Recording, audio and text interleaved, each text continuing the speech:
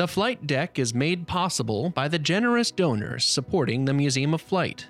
You can support this podcast and the Museum of Flight's other initiatives across the United States and the world by visiting museumofflight.org/podcast. 80 years ago today, a radio show set off a panic.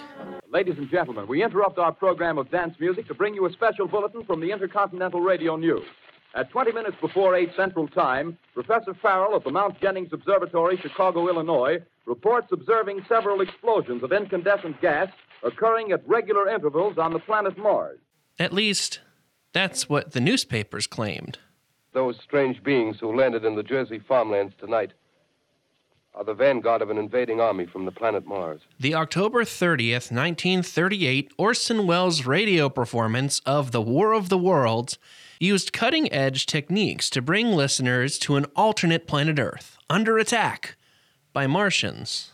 It's kind of amazing how effective it is. That's Ben Blacker, co-creator of Thrilling Adventure Hour, a live stage show and podcast based on old-time radio shows like The War of the Worlds, and creator of the upcoming Vertigo comics series, Hexwives. It's a very thoughtfully made piece, and to do it as a documentary style, right, which is essentially what it is, feels like it is sort of a precursor to so much of the audio that's popular now, whether it's serial, Welcome to Night Vale, or whatever. Our understanding of Mars has evolved over time, but a major contributor to the myth of the alien living on Mars was a simple mistranslation. Schiaparelli was an astronomer in the 1800s in Italy. C.J. Smith is an educator here at the Museum of Flight, specializing in astronomy and planetary science. He's Italian. He's writing this description in Italian, and so he describes these channels across the surface of Mars. He calls these pathways across Mars canali, and pretty clearly identifies them as likely natural formations. The word canali gets mistranslated into canals in English. To our minds as English speakers, that's a pretty man-made thing, a canal. The concept of artificial canals set fire to the public's imagination, and the search for extraterrestrial life actually inspired some science fact. One of the guys that was really obsessed with this is Percival Lowell, and he's responsible for the building of the Lowell Observatory. And he was going to find proof of life on Mars. Though he never found his little green men, his telescope did make major contributions to scientific knowledge. The Lowell Observatory, that's where we discovered Pluto. Over the years, the 1938 broadcast of The War of the Worlds has become known for the panic it supposedly set off across the country. There's kind of a great little story of a couple who tune in, they listen to a couple of minutes, they realize that, supposedly these Martians are moving from New Jersey to New York City, and so they run out the door. They pack their bags, they go to the train station, and they are on a train to Hartford. More recent scholarship has shown that most likely the panic wasn't all that widespread. Newspapers got a hold of some smaller incidents and inflated the story. But every story starts somewhere. In this case, a small industrial community about a 2-hour drive through idyllic Washington countryside from the Museum of Flight here in Seattle. The town of Concrete, Washington. If you want to take a really nice trip to a tiny town at the base of the Cascades, it's absolutely beautiful here. Valerie Stafford is president of the Concrete Chamber of Commerce and the owner of the historic 95-year-old Concrete Theater on Main Street. I think in 1938 I read that there were about 1,000 people here. While the stories of national panic were greatly exaggerated, a spectacular set of circumstances set the 1,000 residents of Concrete, Washington up for a perfectly terrifying Halloween broadcast. It was becoming a little more isolated because of the number of families moving out of the area. We're about 30 miles away from the nearest bigger city. Back in those days, the roads were not very good. When you were going to leave town, you pretty much figured it was going to take you a day to get anywhere. Larger world events gnawed at the back of everyone's mind.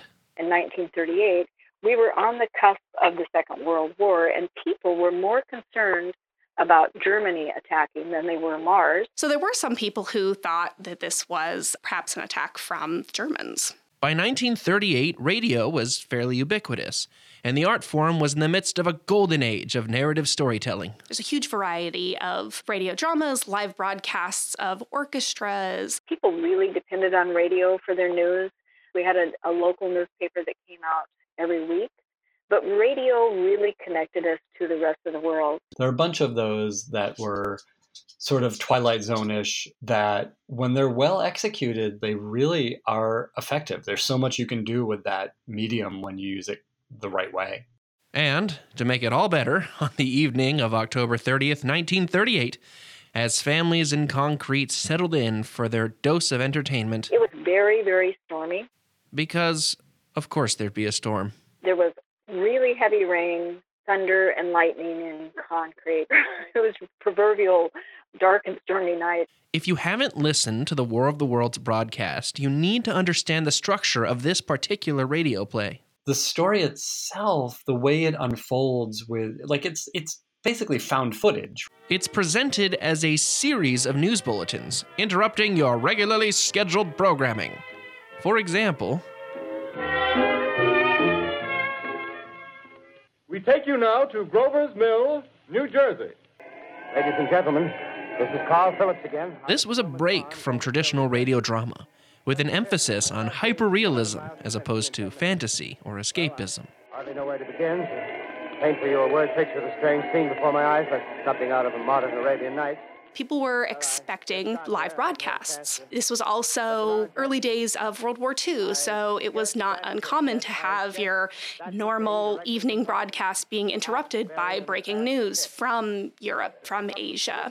In Concrete, as thunder and lightning raged overhead, citizens listened to Orson Welles, a master storyteller at the top of his game, cast his spell. What's that? There's a jet of flame springing from the mirror and it leaps right at the advancing men. Then, it got real. And at that very moment, in Concrete, there was a huge explosion. Coming this way now, about 20 yards to my right. And all the lights went out, and the radio went dead. And that's when the panic began. The combination of circumstances, the dark and stormy night, the increased sense of isolation, the live news-style broadcasts, the real threat of war with powers in Europe and Asia, they all came together in that perfect moment of coincidence when the power went out in Concrete. Reactions varied from panic.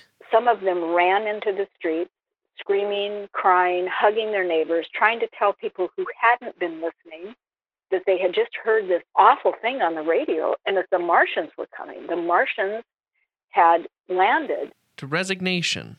Other people, according to the report, simply sat down in the dark of their homes and waited for the Martian gas to kill them.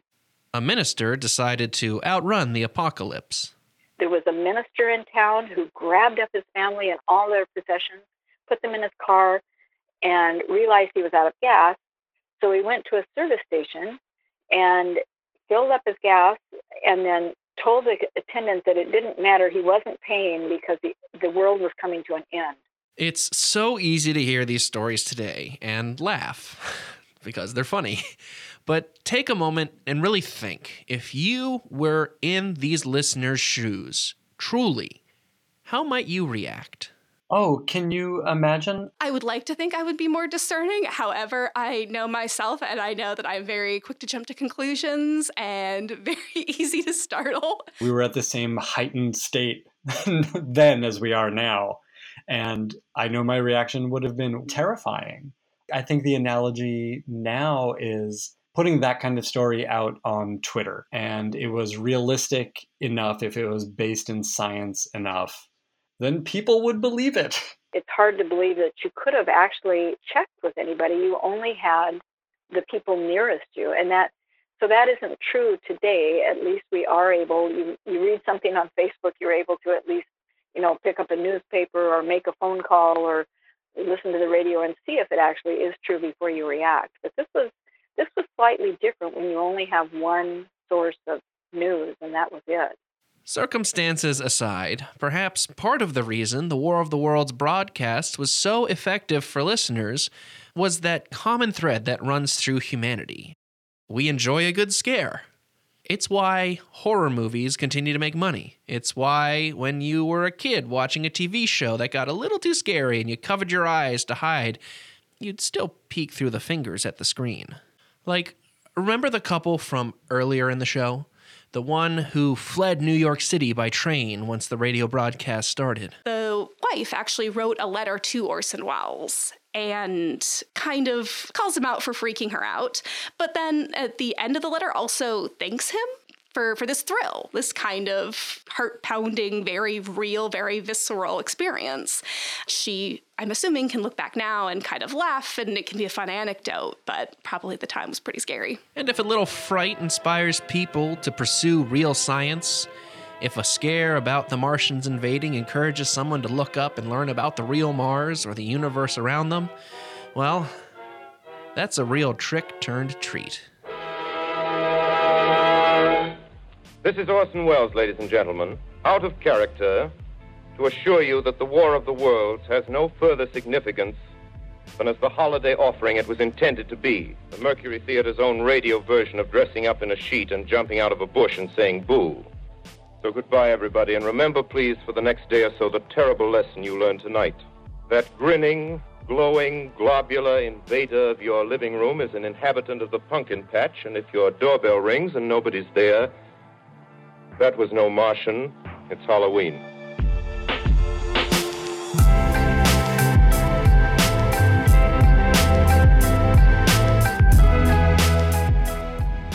Thank you so much for tuning into this episode of The Flight Deck, the podcast of the Museum of Flight in Seattle, Washington. I hope you enjoyed this episode as much as I enjoyed putting it together.